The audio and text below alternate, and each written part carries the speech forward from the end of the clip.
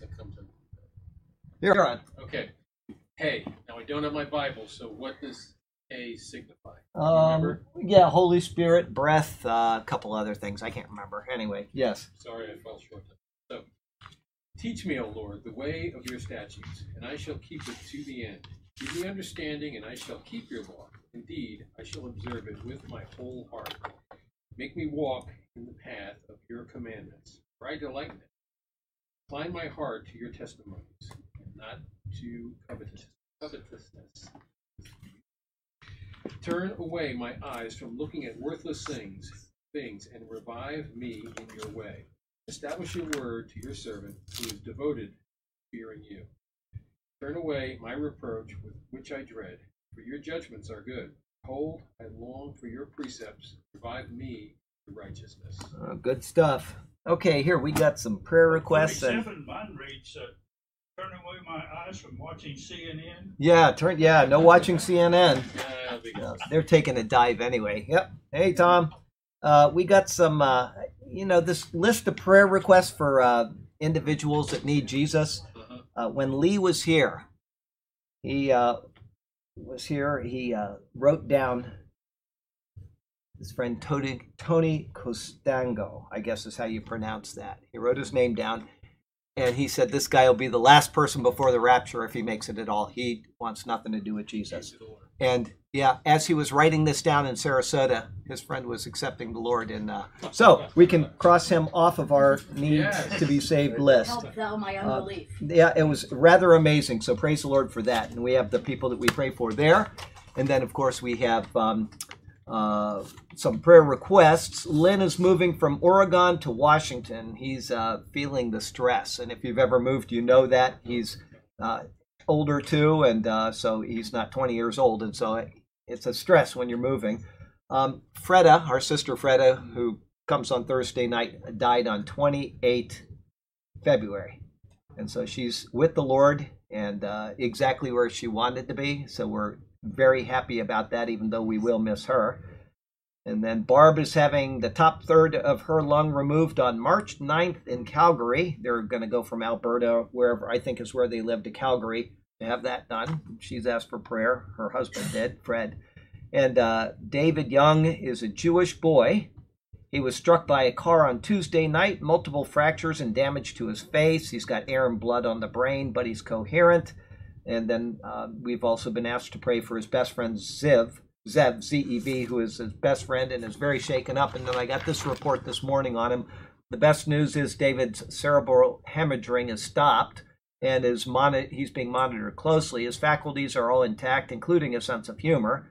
His face took the brunt of the car versus pedestrian accident when he fell, but ligaments in his leg were torn off at the bone and knee and ankle, so one leg is badly damaged. His face, it remains too swollen to repair, but he has one eye socket that is fractured and the eye is swollen shut. His nose is smashed and essentially gone, and he has jaw fractures, and the doctors have indicated he will probably never smell or taste again. So more than anything, they are asking that we pray for his salvation. He's a Jewish boy. He's a good friend of Zev, and they're just asking that this will be the thing that brings him to the Lord. But we also want to pray for his health. And very difficult time there. Becky in Colorado is, what's that? Walking or bicycle? I don't know. Becky in Colorado is still having all kinds of difficulties, and she's asked for continued prayer. And then one more announcement, because I don't want to forget this, is that Saturday you have to move your clocks forward. So if you get this on YouTube or streaming or whatever, make a note. Your clock goes forward Saturday night, because if you don't, then you're going to be late for church, and then you'll be given 3 lashes with a wet noodle. So be sure to move your clock forward on Saturday night. But we're going to pray for these people right now before we get started. Heavenly Father, we thank you for the chance to come into your presence, and we thank you for the life that was and is Freda. She's in your presence now, and we just thank you that we got to know her and that she was a part of this church. Even if she had difficulties in life, those are behind her now, and we thank you for that. And Lord, we certainly thank you for Tony's salvation. What a blessing that is to hear, and we're very thankful about that you intervened in somebody's life that totally unexpected, but what a joy to hear. And so we'll just make ourselves available to him if he ever has any questions or anything he needs from the church. We'll try to be available to him for that. And then we also pray for each one of these people that was just mentioned and the very difficult times that they've been facing. And we'd like to also add in Linda, who had a bad accident this week, and her face has suffered some damage, and her wrist as well. We want to pray for her, and we want to just ask that you will be with these people as they heal and as they mend, or as they have to go through reconstructive surgery or whatever it is, that you will be with them and that you will be glorified through what happens. So, Lord, we pray for these things, and we also pray that you bless this class. And if there's something that's said in the next hour plus that is not correct, that you would lead people to what is the correct use of your word and not a mishandling of it. But we would pray that would not be the case, that what is taught here is proper. Either way, Lord, we thank you for the chance to get into your word, and we thank you in Jesus' name. Amen. Amen. Okay, we have a couple that just arrived. They attend the Superior Word Church online, and they just arrived from the UK. And it's Benzer and Sandra, and they're, I know I pronounce it with the American pronunciation, so if somebody in their family is watching, it doesn't sound like that at all. But anyway, we're very glad to have you here. They'll be here for about a week, and I don't know if they have any free time. If anybody wants to entertain them, they're here for that. And Sundays and Mondays, I can't do anything. But other than that, it's wonderful to have you. And then this is your last time here, right? I mean, tonight you guys are leaving Saturday morning, is it? Sunday. Yeah, I've asked you that 4 times and I still can't get it right. But it's been wonderful having you guys here. And we hope you have a really safe and warm time up there in the Great White North. And Miss Garrett, it's good to have you here. We love you.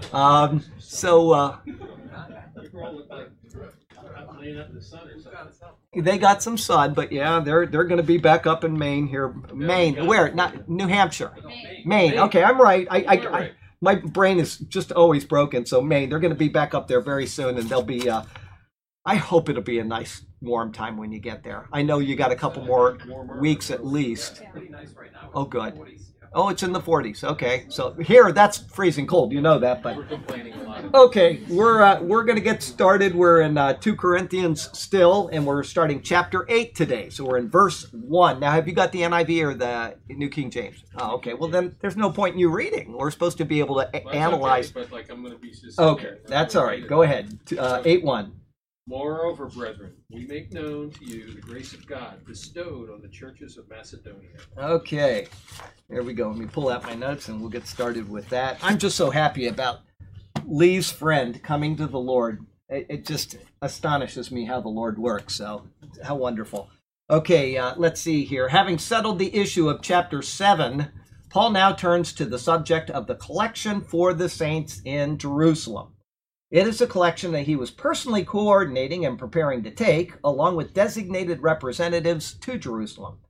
In order to spur on the Corinthians in their promised giving, he brings in what has occurred in the churches of Macedonia. Now, I would like to say this. This isn't for the church here specifically, because we don't have the giving the way that other churches do as far as collections and stuff like that. But if you are attending a church and you just watch these Bible studies, but you have another church you attend, some churches will ask you, for a commitment on missions budget at the beginning of the year, because they have to plan the missions budget. And then I've been in churches where they'll say, what do you plan on giving throughout the year? Some churches do, some churches don't. But to me, if you decide you're not going to be in that church anymore, you don't need to give to that church anymore because you're not benefiting from them. But if you have committed to a mission budget at the beginning of the year in a church, you need to fulfill that, because those people are overseas. They are expecting the money to be able to continue their mission work, and you're a part of that church at that time, and you've committed that. And I actually left a church in the middle of the year one year, and I made sure that what I committed for missions was paid through the year. The church, that's your church or it's not your church. But I just have this thing in me that if you have committed to help a missionary for a certain amount of time, you should probably continue with that, because they are, even though they're being funded by this church and this church and this church, they're relying on you. And that's kind of what's going on here. These are a collection that has been gathered for the saints down in Jerusalem. These people have committed to that, and Paul wants to make sure that it gets through. So with that in mind, that's just my thoughts. If you don't do it, that's your choice. I'm just saying that that's what I think is right, is missionaries are kind of in a different category than the rest of the church. So be sure to take care of your missionaries. Ecclesiastes say something about keeping the vows. Perform your vows. That's what it says. It says that in the Psalms as well. You want to perform your vows. And if you vowed something, whereas, like I said, if you're in a church and you're no longer satisfied with that church, why would you give to it? That doesn't make any sense to me. But the missionaries may be a different category, and that's for you to consider. I'm just appealing to you for the sake of people that may be harmed by your leaving a church. There you go. To set this up, he calls those in Corinth, meaning the gift from the brothers in Macedonia. He calls those in Corinth brethren again. He has and will continue to endear himself to them in order to keep the idea of brotherly affection alive throughout the entire epistle. Through sternness or through petition, he calls them brethren to remind them of their favored status in his eyes. After so addressing them, he says that we make known to you the grace of God bestowed on the churches in Macedonia. Grace is unmerited favor. It's something you can't earn. God had lavished this upon them, and Paul will continue to explain it in the verses ahead. As God was graceful to them, then it would be right that they would in turn grant grace as well.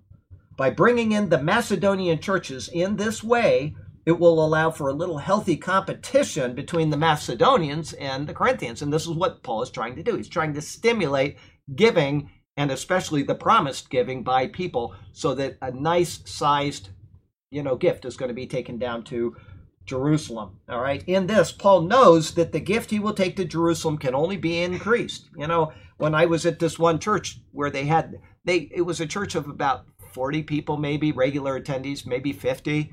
They supported, not wholly, but they supported in part 60 missionaries in a teeny little church of about 40 people. Plus they had the pastor's salary, and they had this and that. They supported 60 missionaries. And that's a huge amount of people for such a small church. And like I said, they didn't fully fund it, but they helped in this particular endeavor. And so what they would do at the beginning of the year is they would get everybody excited. They'd have missionaries come in that were, taking their time off for the year, and they'd have them talk to you, and then they got everybody excited about missions. And they would talk about what they did, the people that had converted, the languages they had to learn, whatever. And so it was a time of getting people stimulated. That is what Paul is doing right here. That church followed the Paul model, at least in that respect. So there you go with that. He's a wise and careful soul doing the work of the Lord in a remarkable way. He's bringing them in, he's trying to get them stimulated, and he's doing it in a remarkable way. Got a life application there. There is nothing wrong with stimulating others to do their best and encouraging others through comparisons in order to do so. However, it is wrong to manipulate people to give. Unfortunately, and I've seen this as well, many churches do manipulate their congregants through inappropriately handling the Bible or shaming them into giving. If you are in such a church, find another one, which puts the highest value on what is right and proper and not on money. Okay, I've seen churches, they even do it online. These televangelists, they take verses out of context from the Old Testament, bring the whole tithe into the storehouse. And one, that's spoken to national Israel. It's not spoken to individuals at all. Okay, if Israel is obedient to the precepts, the Lord will bless them. You can't expect to have a harvest of crop in your backyard if you don't have a crop in your backyard. Okay, they're misapplying these things. They're taking things out of context. And as we all know in this church, because we've heard it 4 million times, tithing is an Old Testament precept. It is not a New Testament precept. And we're going to go through that more here and in other verses from the later epistles. But it is not something that should ever be taught in a New Testament church. It is a precept only taught under the law. It's taught incorrectly by every church I've ever heard teach it. It's not taught correctly. They say you need to tithe every year. Well, that's true. In Israel, they tithed every year, but for 2 years, they ate their tithe. They didn't give it away. The third year, it was given away to support the widow and the orphan and the Levites who have no inheritance among them. Okay? The third year alone, that tithe was taken from them. Any other things that happened in the Old Testament, like the king, taxing the people? Remember when David heard that anybody that slays Goliath, they will be exempt from taxes in Israel. It just says exempt, but you can infer that it's taxes. That's completely separate. That has nothing to do with the tithing system of the law of Moses. That, that's just like us. We pay taxes in America. Some states have taxes, most do. I'm talking about state taxes, and then you have the very few that don't, like Florida. Yay. Good job. And we're very prosperous because of that, because we're not being milked by the government, and instead we can reinvest our money, and it's always better to not have taxes. But that's all separate when you hear that kind of stuff in there. I'm talking about tithing, which is mandated under the law of Moses, is never to be taught in a New Testament church. And if you're in a church that teaches tithing, I would recommend that you first talk to the pastor about why he does it, show them why he's wrong, and then if he doesn't listen, then I'd say, I'm going to have to find another church, because this is not appropriate. This is an inappropriate use of a New Testament situation. Okay, that's just my thing. You do whatever you want with that. If you love your church and you've been there for 50 years, stay.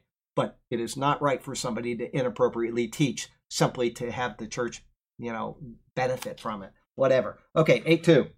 That in a great trial of affliction, the abundance of their joy and their deep poverty abounded, riches of their liberality. Okay, good stuff there. I'll qualify this before I go on and analyze the verse he gave. If you want to know where that is, if you've never heard that before, that they gave away the tithe every third year, okay, and they ate it the other 2 years, that's Deuteronomy 14. So start in verse 22 and just read to the end of the chapter, and that's where that's recorded. Deuteronomy 14, verse 22, and then right down to the end of the chapter. We'll be going through that very soon because we're starting the Deuteronomy sermons next week.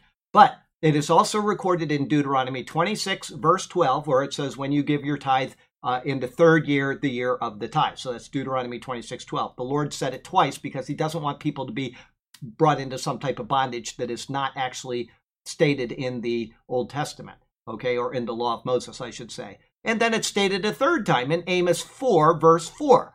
You bring your tithes every third year. Now, some translations will say every 3 days. That's incorrect, okay? The reason why is the word is yamim, and it can mean years. Yamim simply means days, okay? It's just an indeterminate amount of time. Every third days, but it means every third year based on Deuteronomy 14 and Deuteronomy 26. But that's where the thing about tithing is. So go read those verses and we'll give you a full analysis of that in just it'll be Deuteronomy 14. It'll probably be sometime next year early, maybe January, February, something like that. We'll be that far along. Maybe it'll be even quicker than that. I don't know.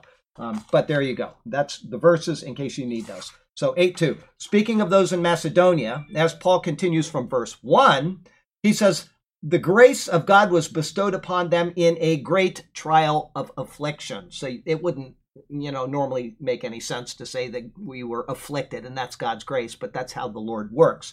Paul 3 times asked for the thorn in the flesh to be taken from him. And what did the Lord say? My grace is sufficient for you. That's right. It seems contradictory, but it is not.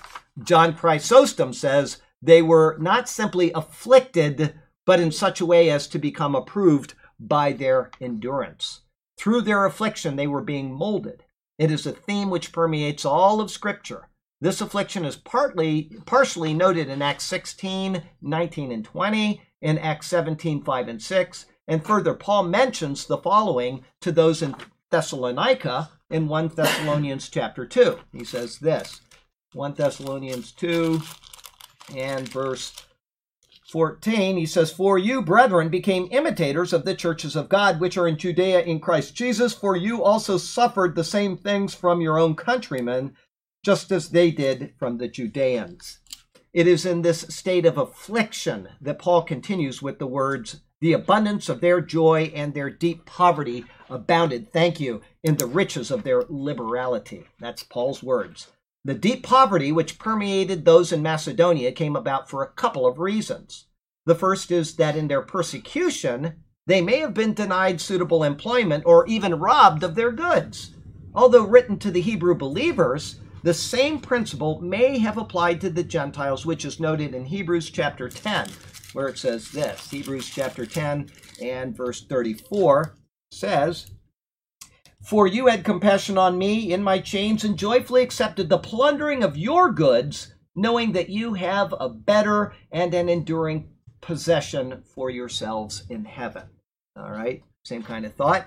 Another reason is that Macedonia and Achaia never recovered from the 3 wars between Caesar and Pompeius, between the triumvirs and Brutus and Cassius, and between Augustus and Antonius.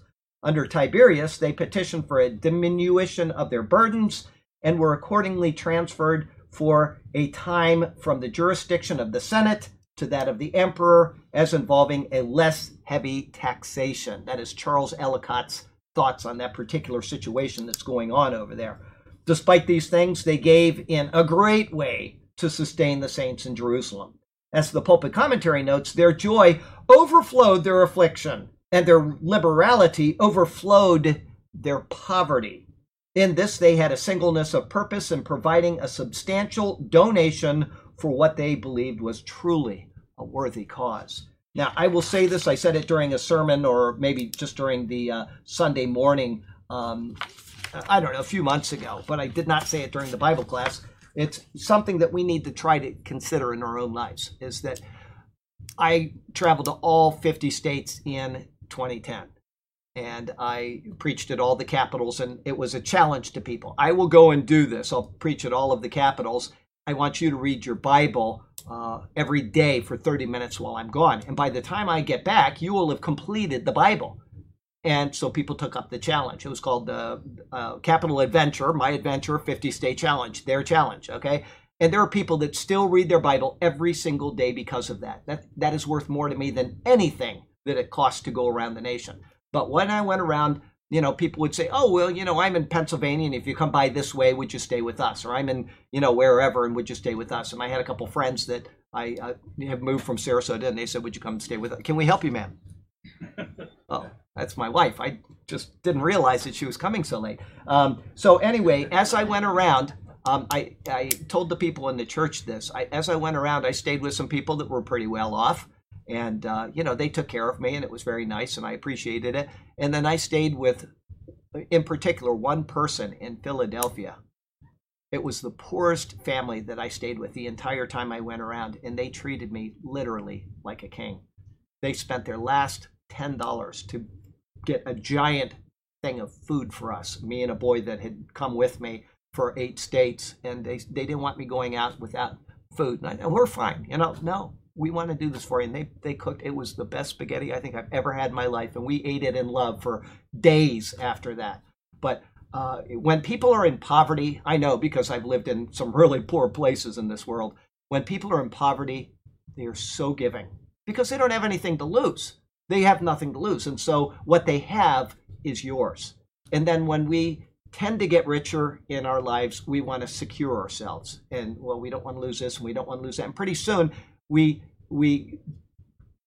take care of others in a much less way than we do when we're in a state of poverty. So I just want to say that for you to consider that when you think about people that are, especially like in Papua New Guinea, or if you're supporting a missionary, they're out there and they're doing something. They have devoted their life to it. Now, some people go on missions, and I understand they go because they want to get away and they want to see the world and they want to have a good time. There are people like that.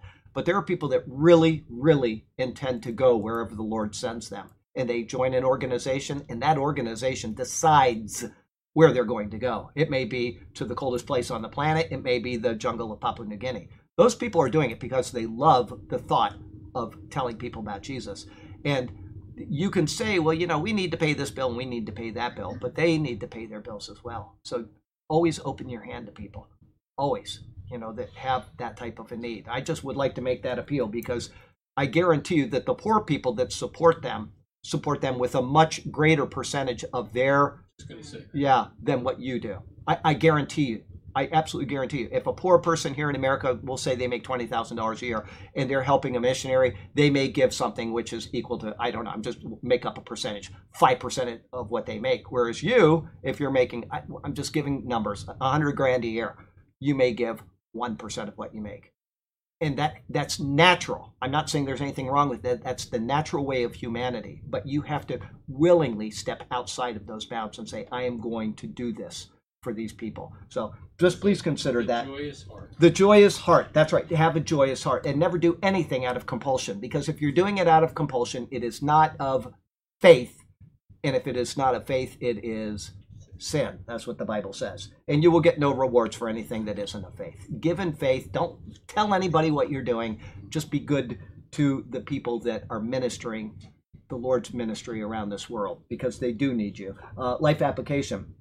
It is often those, it's exactly what it is often those who make the least who give the most.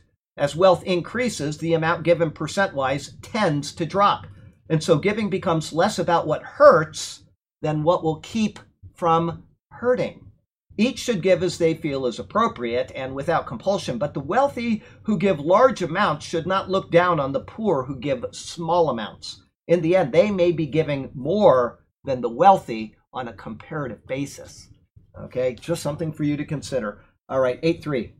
For I bear witness that according to their ability, yes, and beyond their ability, they were freely willing. There you go. The Macedonians were the poor people, and yet they were freely willing. Speaking of giving by the Macedonians, a group who had little to begin with, Paul says, I bear witness about them. He knew them, and he personally knew of the circumstances concerning the gift they had offered. It was according to their ability. This means that they gave as they were able. It is a precept he will lay down in the next chapter for those in Corinth, and thus for us when we give. This is seen in 2 Corinthians 9, verse 7, where he says this, So let each one give as he purposes in his heart, here it is, not grudgingly or of necessity, for God loves a cheerful giver. I will ask you this, and I expect the same answer out of everybody. Think it through before you answer. Is tithing willingly and not of necessity? Absolutely not. Therefore, you are causing a person to violate Scripture when you teach tithing in your church. Okay, I'm saying this to anybody that listens that may be preaching tithing on their Sunday sermon. Stop doing that, because you are violating Scripture. You are violating what Paul is saying in the New Testament. We are to give willingly and without compunction and without compulsion and without being forced to, and any other word that you can think of that fits into that. If you teach tithing, you are not doing the service of the Lord. I'm as confident about that as I am of any precept, and Jim's probably heard this 400 times, because anytime somebody brings up tithing, I get into this, and I keep talking about it for 20 minutes. So it bothers me that people put that above the word. What all right? kills me, though, is that I have friends that are in churches that tithe, and I say, well, we don't. Well, how do you pay bills? How do you support missionaries? I'm like, okay, it's God's church. It's His church. Is He going to let it sink? That's right. No, He won't. That's right. What you need, you'll get. You're not going to be, That's absolutely right. It's the Lord's church. He will direct it according to His wisdom. That's exactly right. It's not the Lord's church. Well, then they shouldn't be in that church anyway. That's true. exactly right. Okay, if this was all that was recorded, 2 Corinthians 9, verse 7 that I just read, if this was all that was recorded of their giving, we would know that they had done well and that their gift was a sufficient one to represent them as a faithful flock. However, this is not all that is said about it. Paul continues by saying that they gave according to their ability, yes, and beyond their ability, they were freely willing. In the Greek, there is a stress which is lacking in the English. Paul briskly omits the verb, and so the adjective stands alone. In this, then, he shows the superlative nature of this particular gift. Regardless of the size of it, it was one which actually exceeded the normal ability of these people to give. In other words, they would have to do with less in their normal lives in order to be able to afford this gift given according to the call on their spiritual lives. They exceeded the budget for any normal operating of their day-to-day life, and not only that, but they did it without compulsion of any kind.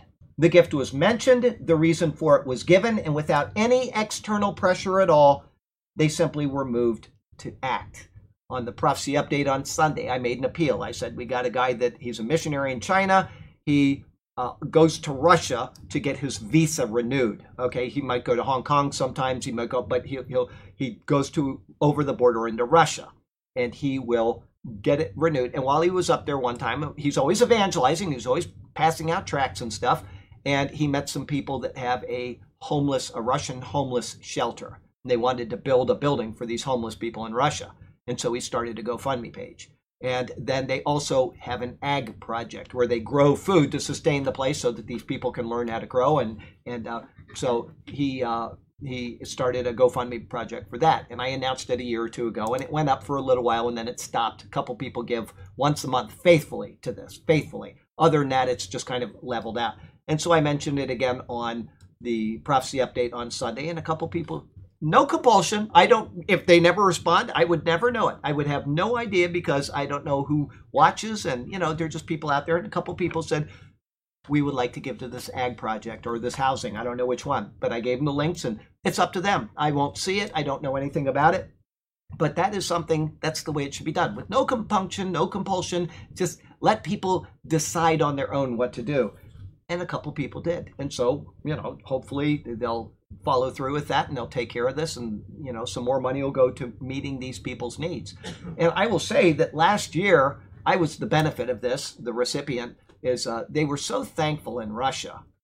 I couldn't believe it. Hideko knows they sent a box of Russian chocolate to the house all the way from Russia to thank us for mentioning them and people helping them out. And Russian chocolate is not like ours. There was salt in it. It was bitter. It was really interesting. But, if I brought it in here, there would have been a snap for you and a snap. It wouldn't have been, so I just ate it all. Anyway, and there may be one piece left there. I mean, I ate it very slowly because it's so different than ours that, I just thought, whatever. But anyway, it was just nice that these people offered without, like I say, if I mention something on a prophecy update and nobody responds, nobody knows that nobody responded. Or if somebody does, nobody knows it. So it's just without any compulsion at all. Anyway, here we go. Life application. How willing are you to tend to the church pastor or Bible teacher who ministers to you?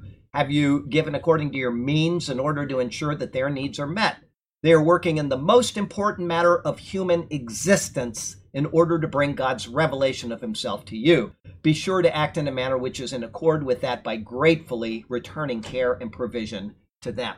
That's not an appeal for you to give to me. I typed this probably before I was preaching. Okay, I typed this 2 Corinthians probably 8 or 10 years ago. So there you go with that. But that's just my life application. If you got somebody that is teaching you at your church, go ahead and do what you feel is right. 8:4. Imploring us with much urgency that we would receive the gifts and the fellowship of the ministering to the saints. Okay. The idea of this verse is that the Macedonians almost begged to be allowed to participate in adding to the gift which was being collected for the Jerusalem saints. It is as if Paul said to them, I'm gathering together a gift for the saints in Jerusalem because they are really in dire straits. On hearing this, the Macedonians, without any prompting at all, then said, well, let us help.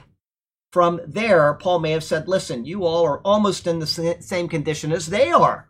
In response, they would have then begged, please allow us to give this gift. Although that is only a possible scenario for what occurred, it shows the general tenor of Paul's words. The Macedonians prayed that they could be a part of what was going on. It shows a true heartfelt attitude that excluded any sense of compulsion on Paul's part. He simply said what he was doing, and they immediately desired to participate. Life application: when people feel giving is necessary, they will give. If they are the stingy sort and are placed under a guilt trip, the only thing that will happen is that resentment will build up in them. Begging for or mandating something that should be voluntarily given is not a sound approach to meeting the needs of the saints. It may take care of the immediate need, but it is bound to cause other problems down the line, especially when it comes to the Bible, and it's not something that you should be teaching. Then you are corrupting the Word of God by doing that. As I said, the New Testament never teaches tithing. The only time it's mentioned in the New Testament is when Jesus rebuked the Pharisees and the scribes for their inappropriate giving. You tithe your mint, dill, and cumin, but you forget the weightier matters of the law. Thank you.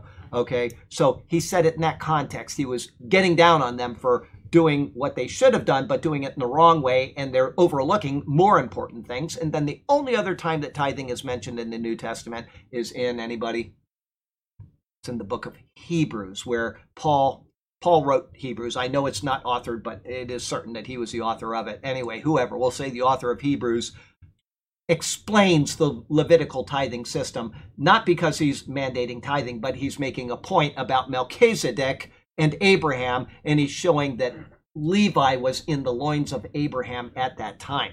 You can use that particular set of verses for all kinds of things, and one of them is the doctrine of original sin. We are all in Adam, even though we don't exist when we didn't exist, and we may never have existed, right? We're potentially in Adam, but there's billions of people that are potentially in Adam that will never exist, okay? Or you may have been born stillborn, or you may be alive, and it doesn't matter.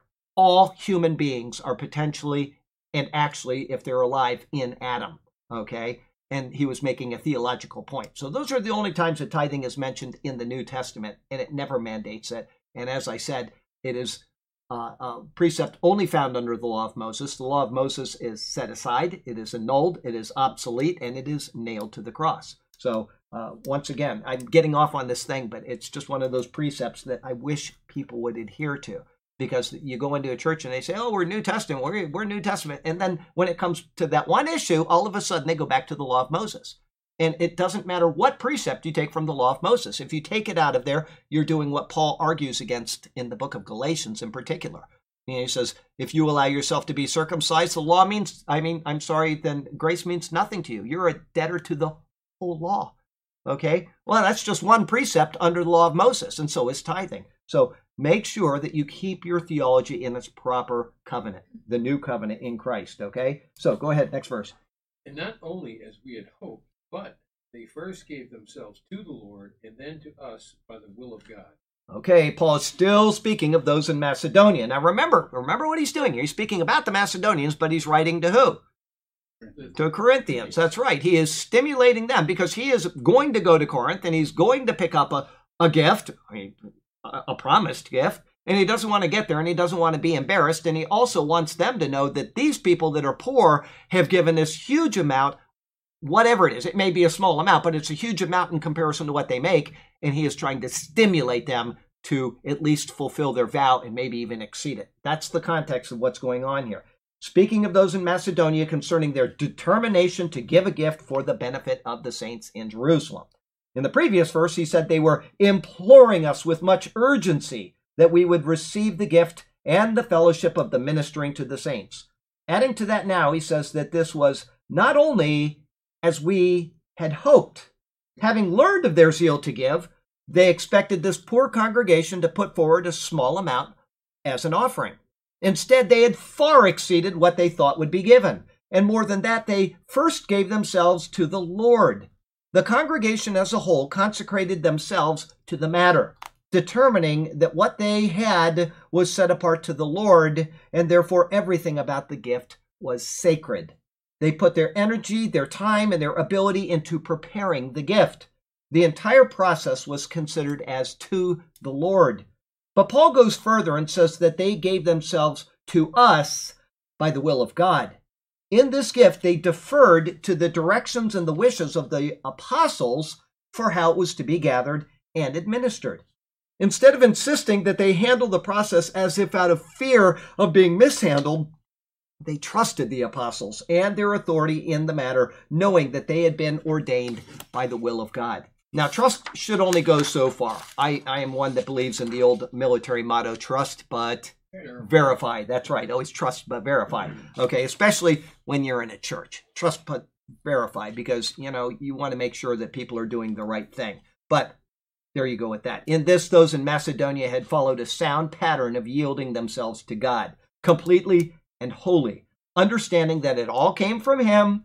They trusted that it would be handled appropriately because it was He who selected the apostles, and therefore they knew they would be acting in accord with His will. Now, the apostles are a little bit different than people in today's world, and, I don't know. You can go on with that all day long, but just it's good to trust people, but it's also good to verify. Don't be, what's the term, don't be misguided or whatever by people just because they say one thing and they don't do it. Always verify.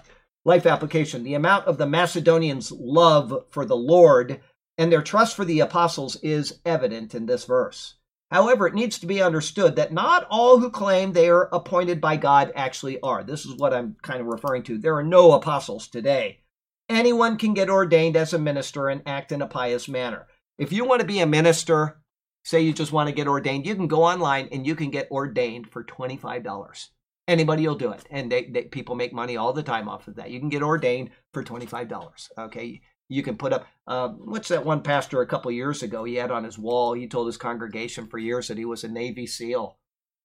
He never was, right? You know, people just say things. I don't, whatever. But you just got to be wise in what you do and how you, and I'll talk about that in Sunday sermon. Oh, by the way, Sunday sermon.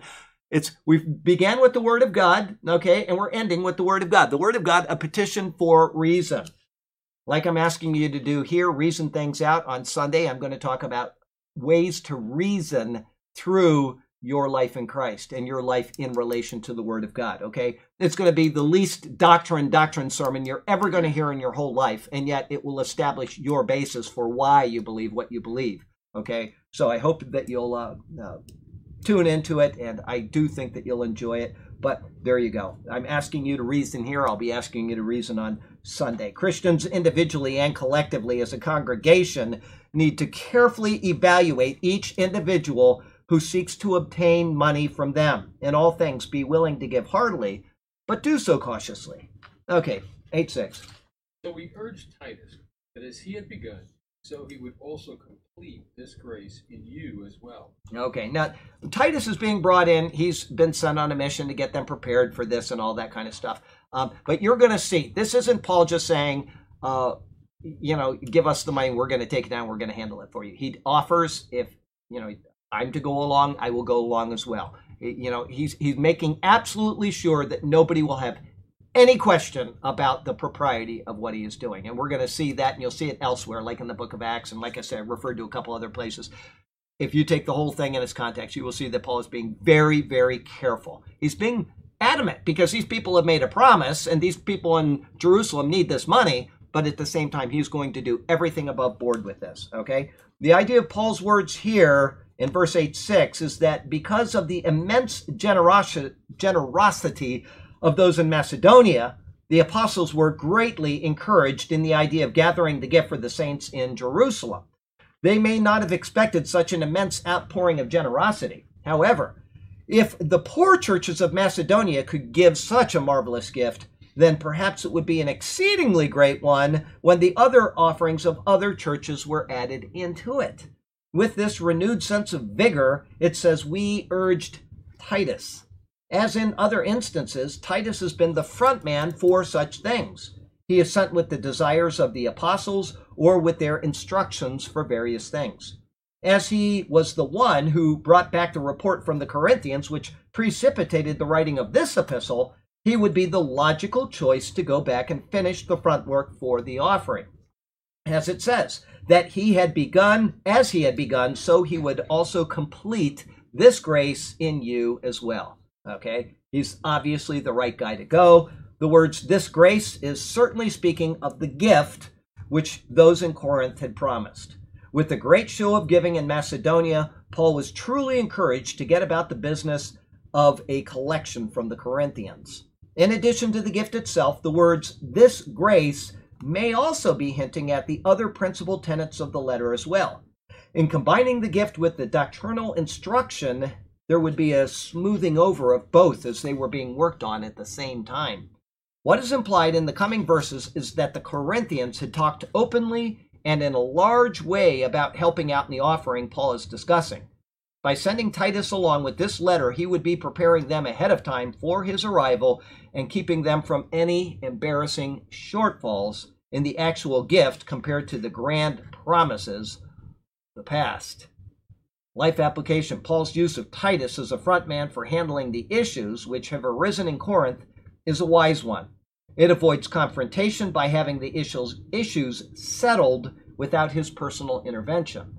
Keeping such matters at the lowest level possible will normally avoid hierarchical conflicts which may otherwise arise.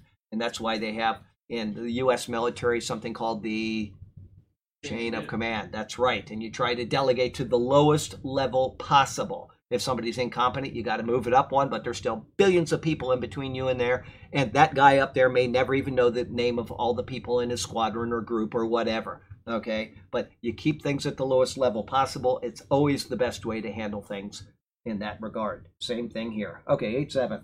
Just remember, it's Titus, not tied us. Tied us. Yeah, he didn't tie us. That's true. Very well said. No D. But as you abound in everything, in faith, speech, in knowledge, in all diligence, and in your love for us, see that you abound in this grace also. Okay, he's pushing them along. You can see that. Paul has been speaking to the Corinthians in a narrative fashion, explaining the events which have occurred concerning the giving of those in Macedonia. He now turns to exhortation in his address to them in order to spur them on to giving. In his words, he gives them hearty acknowledgments of their strengths in Christ. He says first, but as you abound in everything, it is a way of saying that they have been given richly supplied. They have been richly supplied in so many ways. Though the list he will give includes spiritual gifts, he is certainly making a contrast to the deep poverty, as he said, of the Macedonians, which he previously mentioned. Due to their abounding, which surely included physical blessings as well as spiritual blessings, they should be able to supply a great gift to the saints in Jerusalem, just as those in Macedonia did. He notes their faith, speech, knowledge, diligence, and love. He has addressed these attributes in one way or another already, and now he combines them to show how greatly God has lavished his grace upon them. Now he turns and exhorts them to see that you abound in this grace also. When speaking of giving, that's the context of what he's doing. See that you abound in this grace also. It would be contrary for them to possess so many wonderful abilities and yet fail in the ability to share their material wealth with those who had less than they did. God had supplied their every need, and now they were being shown a need in others that they could participate in alleviating. Paul has carefully tied all of these things into one summary exhortation to show them that they were in fact blessed in a very marvelous way, and so they should be able to respond out of their abundance. As I said, it was, I don't remember which sermon, but it was a little while ago, 3-4 weeks ago, is that if everybody in America were the most blessed nation in the history of the world, no nation has been more blessed than we have been. If everybody in this nation was committed to the gospel of Jesus Christ, if we were a people that were truly what we claim to be on Sunday morning, or, you know, you get these people up in Congress that are always quoting the Bible that are so far from God that, you know, they don't even know who he is. But if we were all as we say we are in this nation, every single person on this planet would be evangelized within about 2 years. There would not be a single place left that wasn't to be evangelized. We have enough money to do that, but our priorities are so wrong in so many ways that it's going to take many years of people struggling overseas to get this done. But it will happen. Eventually, everybody on this planet will hear the gospel message. But, you know, you just think of our priorities in this nation with all the abundance that we have, all of the wealth that we have, and yet the gospel message still needs to go to how many countless groups of people that don't even have a single word of the Bible in their own language. Whatever. Life application. How much do you feel you have been blessed by the Lord? Have you considered that the gifts which have been lavished down upon you have been provided so that you could in turn help others? One can demonstrate their gratefulness to God by returning a portion of that to help the needs of others, whatever they may be. Okay, you might have the ability to go downtown on Saturday and help people for 1 day a week, or you may have the ability to send money to missionaries, or you may have the ability, whatever. But you certainly have the ability, okay? Not everybody. I'm just saying in a general sense. People that are listening certainly have the ability. Do it. Okay, 8:8. I speak not by commandment, but I am testing your sincerity of your love by the diligence of others. Okay, that's kind of poking them, isn't it? It is. It's definitely poking them. You can see that he is really trying to stimulate them. All right, Paul adds in a caveat to his words of the previous verse concerning the giving of a gift to the saints in Jerusalem. He had shown how great the gift of the Macedonians was despite their immense poverty in order to spur them on to giving as well.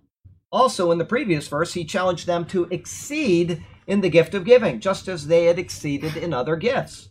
However, this was a challenge or even a plea, but it was not a commandment. Remember, he wrote here in chapter 9, and we're going to get to it in a few minutes probably, he wrote to them and saying not to be, what was it, 7, let each one give as he purposes in his heart, not grudgingly or of necessity. He's not going to contradict himself here. He may, twist the screwdriver in a little bit, but he is not going to contradict himself. He is trying to get them to reason their state through, their great abundance, and what they can do about the poverty of somebody else. It's not by commandment. Okay, the implication is that he had no instructions from the Lord concerning such a collection, and he also had no desire to use his apostolic authority in a manner which would impose a collection on them. Rather, he made it a challenge in, as he says, the testing the sincerity of your love by the diligence of others. The word for sincerity here is genesios. It is a word used only by Paul in the New Testament, and it is only used 4 times. It is the contracted form of the word genesios, which means legitimately born and thus genuine. For example, he calls Timothy his lawful son in the faith in 1 Timothy 1 verse 2. Paul is testing the genuineness of their love in this challenge by comparing it to the earnestness of others, meaning those that he already referred to, the Macedonians. He has tactfully used his words about the Macedonians to spur the Corinthians on, as if in an athletic challenge. In essence, who will prevail in this great challenge? Okay, you got competitors here, you got competitors here. Let's go to battle and see who's going to win. That's what he's doing. And like I said, now these are very poor people, and so they gave a lot out of their poverty, but these are richer people, the Corinthians, and how much can they give? And it's not just that they give more than the Macedonians, because that may not be very much in relation to how much they make. If they give the same in relation to what they make, it may be a huge amount of money. So he's trying to spur them on to this. Okay? Life application. There's nothing wrong with spurring the members of the congregation on to greater giving. As I said, I was in that church for quite a few years, and they spurred you on like you can't believe. When it was time to get the mission budget together, they would spur you on. And they bring in the missionaries, and they'd have bands, a little bluegrass band would come in and play, and it was just great. And they'd always have a potluck. Remember over there, great food, man. Potluck is the best. I'm telling you, because you never know what you're going to get, and it's always somebody trying to outdo somebody else, so it's always going to be good. But anyway, for a Baptist to be in the church, they got to have a 13 by 8. Yeah, that's right. They got that. That's a requirement. You got to have a 13 by 8 pan if you're in a Baptist church. That is correct. And it may be filled with meat and potatoes. It may be filled with pie, whatever. It's going to be filled.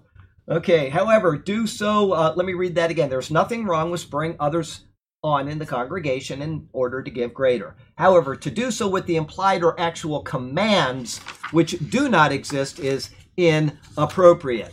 New Testament churches have no standing orders concerning giving other than a subjective give as you have prospered. That's it. Tithing is not something mandated in the New Testament. Instead, it was annulled along with the entire Old Testament law, meaning the Old Covenant, the Mosaic Covenant. Does anybody know where that is recorded? Because I've said it already. I want to make sure everybody is versed on it. Where is it recorded that the Old Covenant is done? Hebrews 7, 8, and 10. Thank you. That was very good. You got 1 out of 3. Okay, I'm going to take you right now. It says, Hebrews 7, verse 18, for on the one hand, there is an annulling of the former commandment. Annulling means it is done. Annulled means it is done. Annulled means it is done. The former commandment is speaking of the law of Moses because of its weakness and unprofitableness. The law of Moses is weak. It's unprofitable. Why would you want to go back under the law of Moses? Which is exactly what the Hebrew roots people, the Seventh-day Adventists, etc. do. They reimpose it.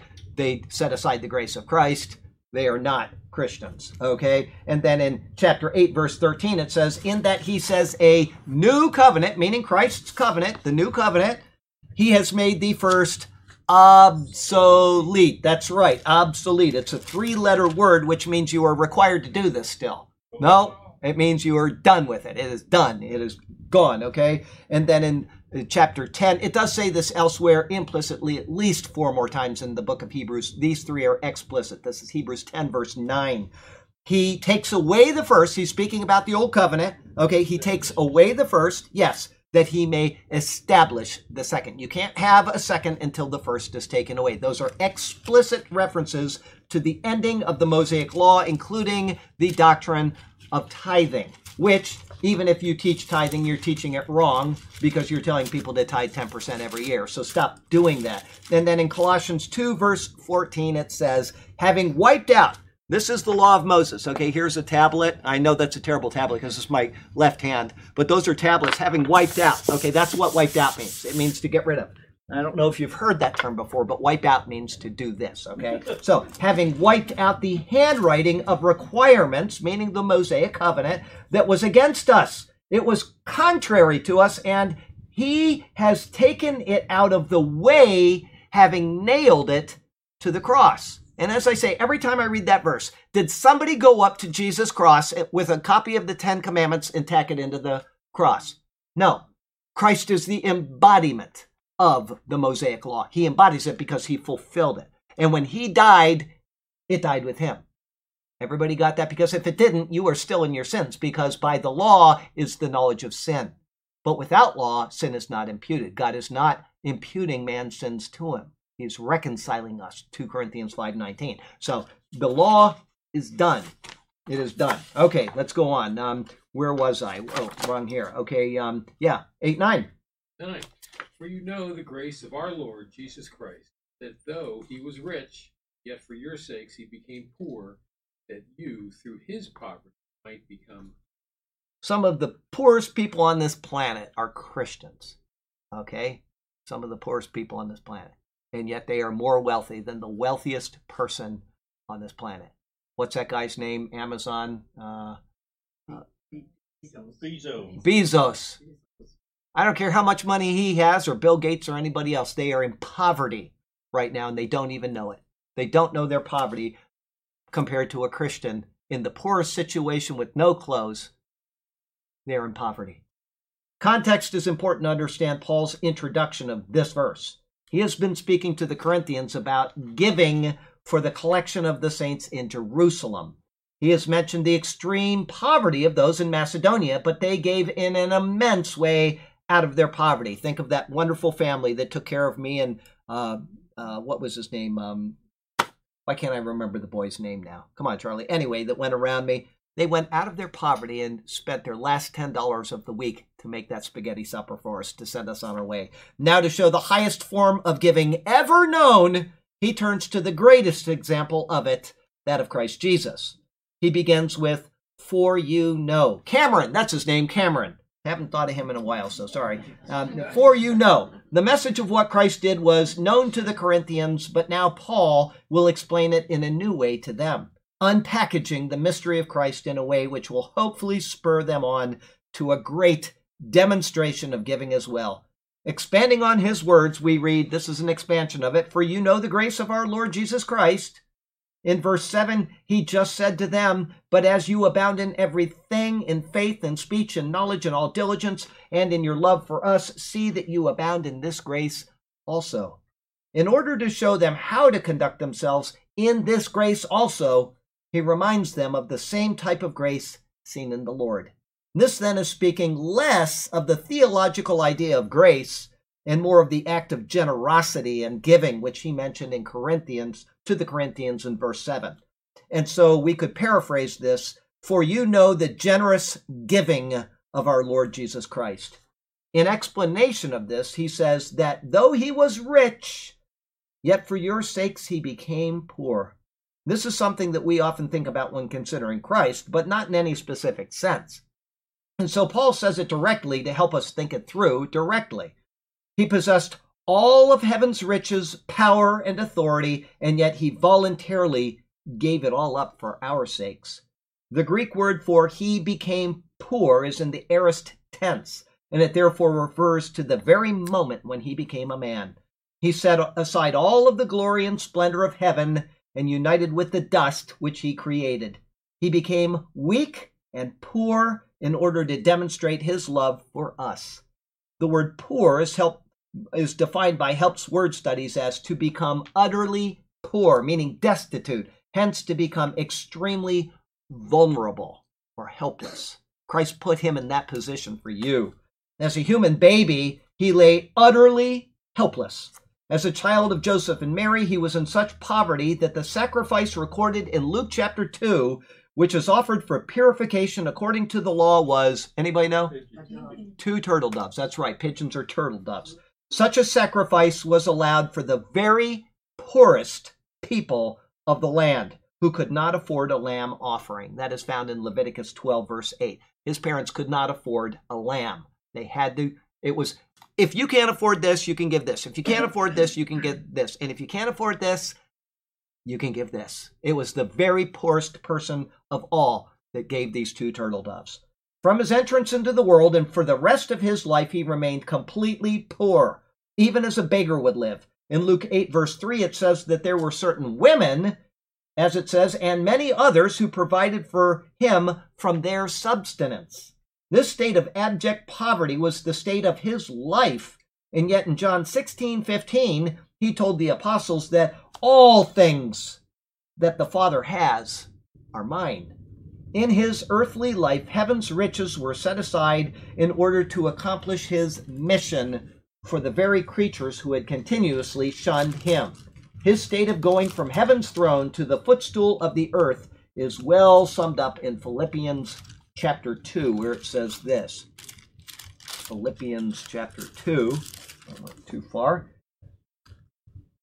Let this mind be in you, which was also in Christ Jesus, who, being in the form of God, did not consider it robbery to be equal with God, but made himself of no reputation, taking on the form of a bondservant and coming in the likeness of men. And being found in appearance as a man, he humbled himself and became obedient to the point of death, even to the death of the cross. Paul finishes his words to them showing that all of this was accomplished so that you, through his poverty, might become rich. Those at Corinth may have wondered what type of giving would be appropriate. Paul showed them that the ultimate example of giving is found in Christ, who had redeemed them. There is no amount they could give that would ever be truly exhausted. They had been raised to heaven itself and to all of its riches because of Christ Jesus. Their true wealth would never end. And so whatever they gave would not affect them in any permanent sense. Life application, Paul wrote to the Corinthians concerning giving. In doing so, he wrote to us also. We are included in that epistle if we have called on Jesus Christ. Therefore, we should remember that Christ gave up everything for us in order to live in this temporary world. As this is so, we should have no problem giving up any part of this temporary world because he has given all things to us. We have an eternal future with an everlasting fount of riches ahead of us. What a great God. What a wonderful God. The Gospels, it says, Son of Man has not place to lay his head. Yes. I don't know exactly where that is. I don't know, but that's true. He had nowhere to lay his head. He just slept on the way, and, it's just amazing. Amazing to consider the life that he lived for us. Amazing. 8:10. And in this I give advice. It is to your advantage not only to be doing what you began and were desiring to do a year ago. Okay, Paul is very careful to make a distinction between his advice and the Lord's commands. This follows the same line of wording then as verse 8, which said, I speak not by commandment. Despite being an apostle, he never wanted to overstep his bounds of authority. However, he was also one wise in the way of conducting such affairs, and so he voluntarily continues with his advice. In his counsel, he says, it is to your advantage not only to be doing what you began and were desiring to do a year ago. Though the idea won't be finished until the next verse, we can get enough sense of what Paul means now. The Corinthians had made it known a year earlier that they desired to assist in this offering. Because they had so spoken, he desired that they now fulfill what they had indicated. However, Paul inverts what we would naturally consider the normal line of reasoning. It would be more expected for him to say, what you desire to do, you should now do. Instead, he puts the doing ahead of the willingness to do. He may be making an ironic statement to them that they are the ones who now have their priorities out of order. Why should they be prompted to do what they said they would do? Is kind of the question there. Another option is that their willingness to make a collection should now be turned into an even greater collection than originally intended, adding a year of willingness to a moment of promise. Paul will tell them in the next chapter that God loves a cheerful giver. In their cheerfulness to the promise, they should also be cheerful in the fulfillment of the promise. In his advice, there is always the notion that even if the advice is personal, he is still an apostle who is speaking the words of God that he intends for his sheep. Paul has been given care of those sheep, and therefore his words should be trusted and they should be acted upon. Life application, we have Paul's words as doctrine for the church age.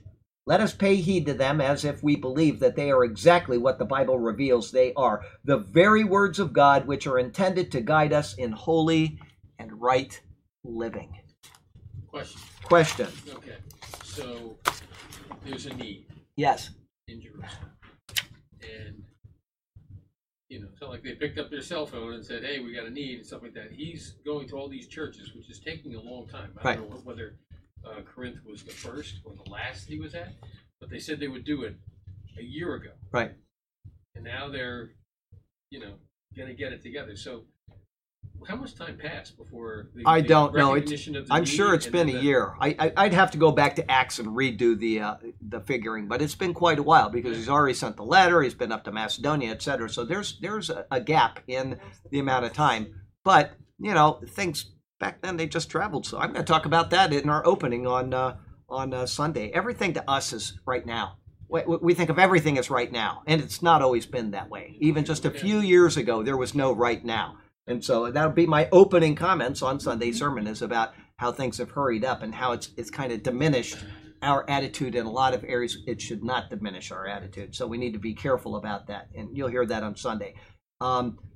Before I go on, we have, as always, Wade last week did a great picture. I said that if you looked at it as President Trump sitting at his desk in the White House and watching the Superior Word Bible study, okay? It was very well done. My wife didn't see that last week. She saw it this morning and she laughed so hard. I thought she was going to pass out. And she said, would you print that off for me? I got to show the people at work. But he did something this morning, which was unbelievable. If you haven't seen it, you need to watch it. Go to the Superior Word YouTube channel, and under the 2 Corinthians Bible study is a 1 minute, about a minute and 15 second long, minute and 40 second long. It's a very short little video. It's a video about Bible study. And so if you haven't seen it, please make a note, and when we finish the class, just click on the Superior Word channel, go to the 2 Corinthians Bible study playlist, and just click on that short little advertisement for the Superior Word. It was marvelous. Wade does such a marvelous job. Everything he does is just quality. Material? I don't know. I think he just sits up and dreams stuff up. I don't know. Amazing. Anyway, 8:11. Go ahead. But now you also must complete the doing of it, that as there was a readiness to desire it, there also may be a completion out of what you have. What you have. That's right. It is. It's a cumbersome verse, and what he's saying is, you had a desire. Now you need to follow through. Your ability. Yeah, and your ability. That's right. Now remember, you got a year, and you promised something, and a year later you haven't done anything about it. Now you've got to make up for that year. Okay, that's an embarrassing position to be in. I mean, it just is. So he's telling them, this is something that is now coming due. It's a bill that's coming due, and you need to think this through, okay? Paul's last verse, which continues on in this one, said, it is to your advantage not only to be doing what you began and were desiring to do a year ago. He completes the thought beginning with but. There was a desire to act, but then action went no further. Now he admonishes them to act, spurring them on as the time for the collection drew near. In essence, now is the time you must complete the doing of it. Words of action without follow-up are simply vapor that disappears into the air. Nobody is helped through them, and people will gauge another's quality of their character, at least in a large measure, from the action or lack of action which arises based on the words spoken. In order to ensure that the Corinthians will be viewed in a positive light in this respect, he continues with that as there was a readiness to desire it, so there also may be a completion out of what you have. The Corinthians, about a year earlier, eagerly spoke their intentions to help the saints in Jerusalem. However, nothing further had come about from their words, and a year had slipped by. The time for finally proving their intent had come. Should they not fulfill their words, the gift taken to Jerusalem would be smaller, and there would be no commendation for those in Corinth, no letter of thanks, and no gratitude for their loving assistance. The words they spoke would turn out to be that disappearing breath that merely faded away. Concerning the words out of what you have, Vincent's Word Studies notes that Meyer justly remarks that it would be an indelicate compliant to the inclination of the readers that it had originated from their possession. Render according to your ability. In other words, translating this out of what you have makes it sound like anything given from them excluded God's hand of grace in it. But all things originally come from God, and therefore by restating it to say according to your ability allows for the hand of God to be seen in what was given to them as being passed on from them. This then would be perfectly in line with Paul's note concerning the giving of the Macedonians back in verses 1 through 5, which opened us today. Life application: if you are going to boast about doing something, it is right that you follow up by doing it. Better yet, don't boast at all, just do it. Okay, 8:12. 8:20 of Matthew. 8:20 Matthew. Go ahead and read it. The foxes. Oh, read it real loud. Hold on. I got to get it. Oh, you don't have it there? Well, I got it, but I closed the Bible. Well, you shouldn't have done that. Goodness sakes. I'm going to Jesus beat said you. to him, the foxes have holes and the birds of the air have nests, but the Son of Man has nowhere to lay his head. That's Matthew 8:20? 8:20. 8:20. Make a note. Okay, I'll never remember that. I can't remember verses to save my life. All right, some people remember You can't verses. save your life. What's that? You can't I save can't save my life. Only Jesus can do that. your- He shoots. He scores. Jesus saves. Okay, 8:12. For if there is first a willing mind, it is accepted according to what one has, and not according to what he does not have. Paul now makes a point to the Corinthians, not unlike that made by the Lord in Luke 21. Let me read you what he says there in Luke 21. Matthew, Mark, and then Luke. Okay, Luke, come on, Charlie. 21, and then in verses 1 through 4, he says, and he looked up and saw the rich putting their gifts into the treasury, and he saw a certain poor widow putting in 2 mites. So he said, truly, I say to you, that this poor widow has put in more than all. For all these out of their abundance have put in offerings for God, but she out of her poverty put in all the livelihood that she had. The New King James Version here, following after the King James Version, by indicating that if there is first a willing mind. This is an error regarding Paul's intent. He is not saying this as if indicating a sequence of events in time. Instead, he intends to convey the matter in a positional way. Most other translations rightly say something to the effect that if the willingness is there or if the eagerness is there. Paul is saying that the disposition of the individual is what makes an offering acceptable or not, regardless of the size of the gift. As I said, if you don't have faith in what you're doing, God's not going to give you a reward for it. It doesn't matter how big or small your gift is or what your gift is. It makes no difference. Disposition in your heart is what the Lord is reading. If one eagerly and with a right heart gives just 30 cents, they are doing well. However, if someone gives $1 million with the wrong intent, why would they be credited with an acceptable gift? The world focuses on the size of the gift, but God focuses on the intent behind the gift. That's right, the heart. Understanding this, we can see that a gift is based on the heart of the giver, and it is according to what one has. That's Paul's words, according to what one has. The poor man with little can still give a grand gift out of his few possessions.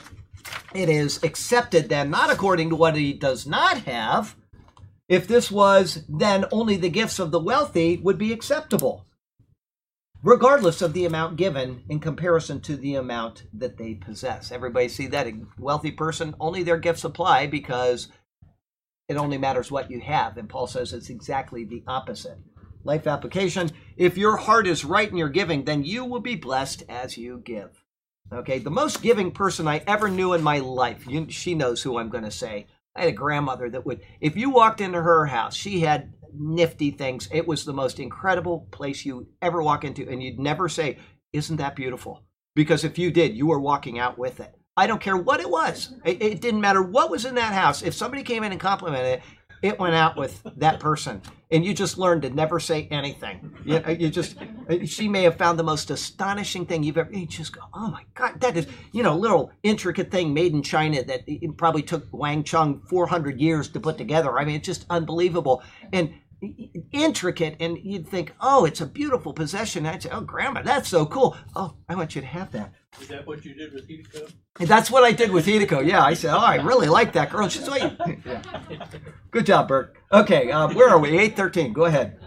For I do not mean that others should be eased and you burdened. This is in line with the previous verse, which said, for if there is a willing mind, it is accepted according to what one has and not according to what he does not have. Paul's logic is that when one gives, it should be according to what one has. However, in verse 3, he said this about those in Macedonia. For I bear witness that according to their ability, yes, and beyond their ability. He has shown that the Macedonians gave even beyond their ability, in a manner that would cause them to have to give up their own necessities in order to assist those in Jerusalem. However, he explained that they did it freely and without being persuaded. Understanding this context, he now says, for. This is based on the preceding verse and his thought of giving out of what one has. He's not trying to persuade them to do what those in Macedonia had done willingly.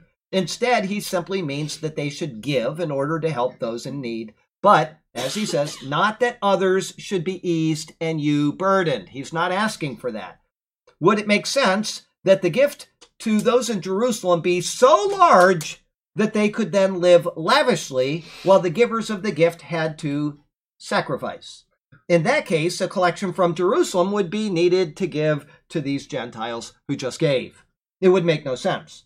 Paul is simply asking them to give in a manner by which none would be impoverished, but that all would be comforted. In his next verses, he will explain this. This is the fallacy of thinking of those on the left in our society. They want to take everything from those that have and give to those that don't have, and pretty soon, nobody will have anything. That is just the way that socialism is. It's always proven that way. It's always happened that way, and there will be no exception when it comes to the United States of America.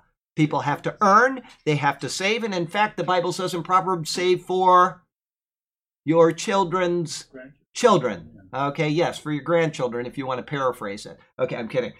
Save for your children's children. So there is something to be said about giving, and at the same time, there's something to be said about saving. The two are not contradictory, and in fact, the more you save, the more you are able to give. Okay? I'm just going to give an example. I'm not saying it's my two children, but if I have two children and one of them saves their money and saves their money and saves their money, eventually they'll buy a house and they'll buy a car and they'll have nice things and they'll be able to give.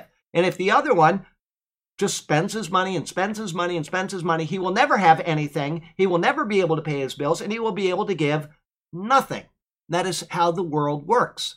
The United States was founded on the principle that we are to be industrious. We are to work hard and we are to save. Not to have taken from us what we save, and then we can give. That's always been the way it is, and it doesn't work any other way. We just have to keep that in mind. If you save, you can give. If you don't save, you cannot give, okay? Even the people in Macedonia saved something because they were able to give. That's right. That's exactly right. Okay, so he's simply asking them to give in a manner which none would be impoverished. Life application.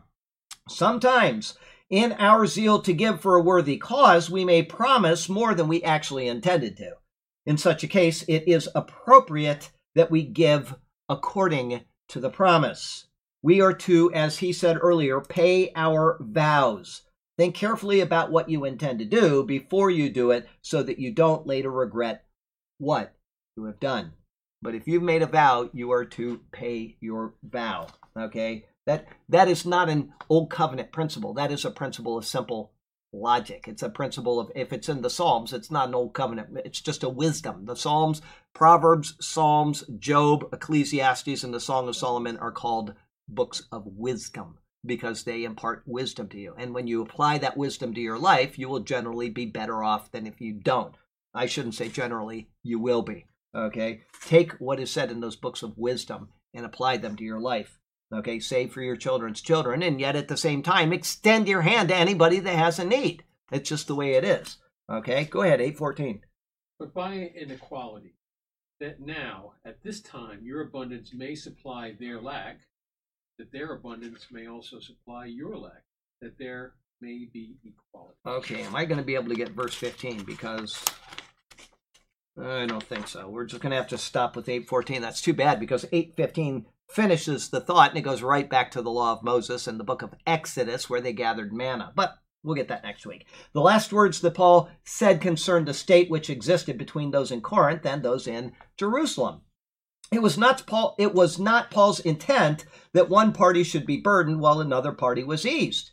Instead, he now explains that he is looking for a state of equality. If equality exists, then neither is burdened.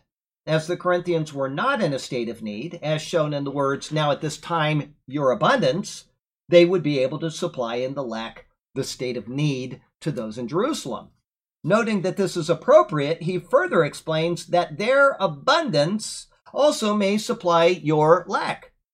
Although unstated, it may be that he was thinking on the lines of material blessings from one and spiritual blessings from the other. This idea is nicely stated in Romans chapter 15, where Paul says in verse 27, Romans 15:27, it pleased them indeed, and they are their debtors. For if the Gentiles have been partakers of their spiritual things, their duty is also to minister to them in material things. Okay? As those in Jerusalem had supplied spiritual blessings to those in Corinth, it was only right that those in Corinth therefore supply material blessings to those in Jerusalem. Whether this is his thought or whether he was looking forward to a time when the tables were turned and Corinth would be in material need cannot be stated with certainty. But Paul is giving a summary of what is right and proper between brothers when needs exist. He is writing in hopes, as he says, that there may be equality. It is important to understand that he is writing about equality within the Christian community. He is not writing about global equality where the hard work of those who are diligent to get up and produce each day is robbed from them in order to pay for those who are indolent. He is also not writing about Christians being forced to pay for Muslims who have evil intent towards those who would help them.